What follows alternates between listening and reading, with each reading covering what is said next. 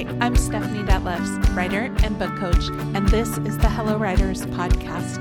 Each week, I give you one practical strategy or a concept to apply to writing your novel. Welcome.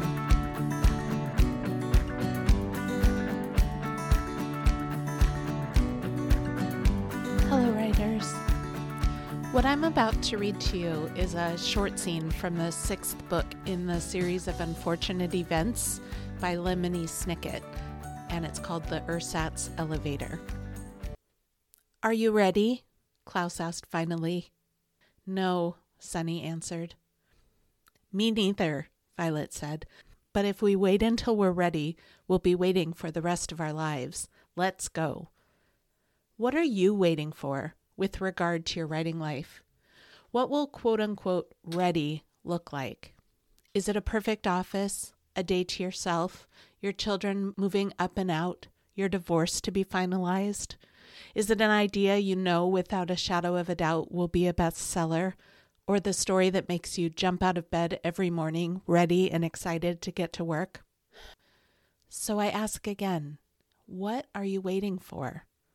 I don't intend this question to sound like I'm practically scolding you to get started, as in, come on, let's go, what are you waiting for?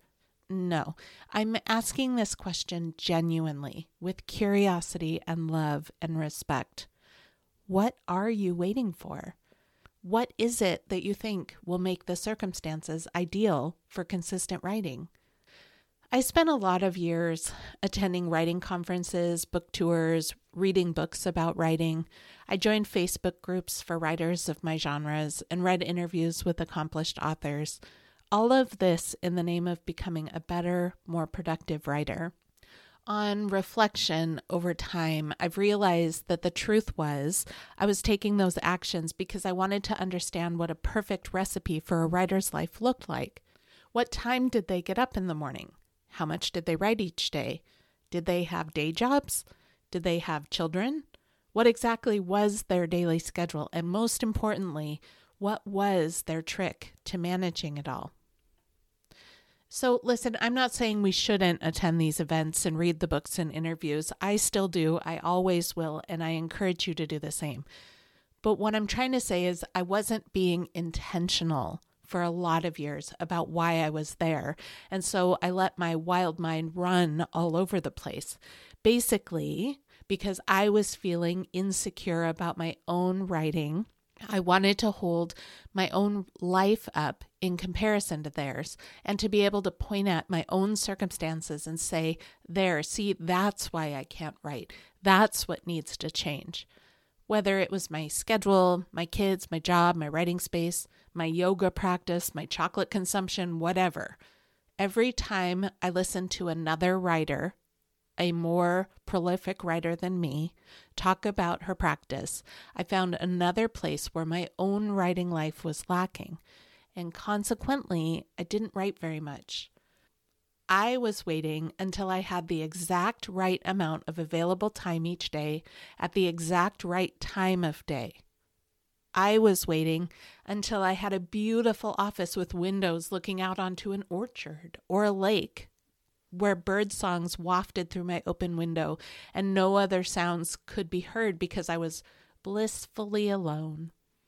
I was waiting until no one needed me on call for meals or diapers or skin knees or broken hearts.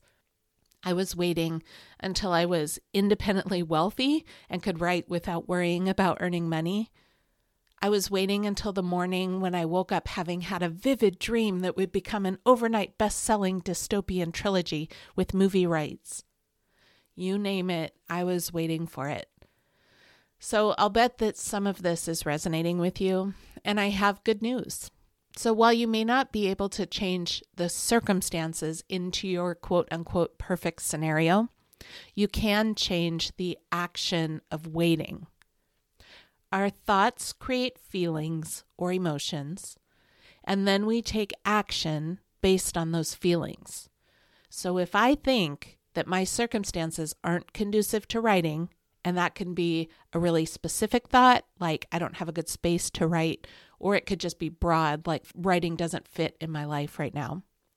I'll feel something like disappointed or frustrated or annoyed or impatient or some other emotion that probably feels more negative than positive. In order to feel better, I will likely do one of two things: either not write at all and distract myself from the whole experience, or I'll consume more writerly content, like I was talking about before, in an attempt to figure it out. Regardless of which of those actions I take, I'm not going to be writing, and it'll be one more day that's gone by that I've been waiting rather than writing. But if my thought is something along the lines of, it is possible for me to write in my current circumstances, then my feelings might be more like openness or willingness or even a little enthusiasm, which of course could lead to less waiting and more writing. So today's action step is to consider what it is that you've been waiting for. Basically, you're going to ask yourself these 3 questions. What am I waiting for in my physical space? And another way you could ask this question and the other 2 is, what do I think I need in my physical writing space? What am I waiting for in my schedule?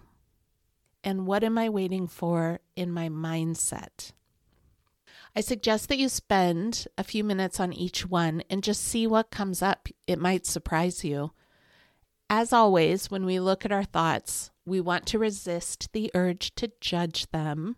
They're just simply our minds at work, and there's nothing wrong or bad about that. Let your mind come up with what it comes up with, and then decide, do you want to keep waiting for these things? Or are you willing to start despite these things? As Violet says in the Ersatz Elevator, if we wait until we're ready, we'll be waiting for the rest of our lives. Let's go. I'll see you next week. Thank you for listening to the Hello Writers podcast. Please follow us on your favorite platform so that you never miss an episode. To learn more about book coaching and all things writing, visit hellowriters.net.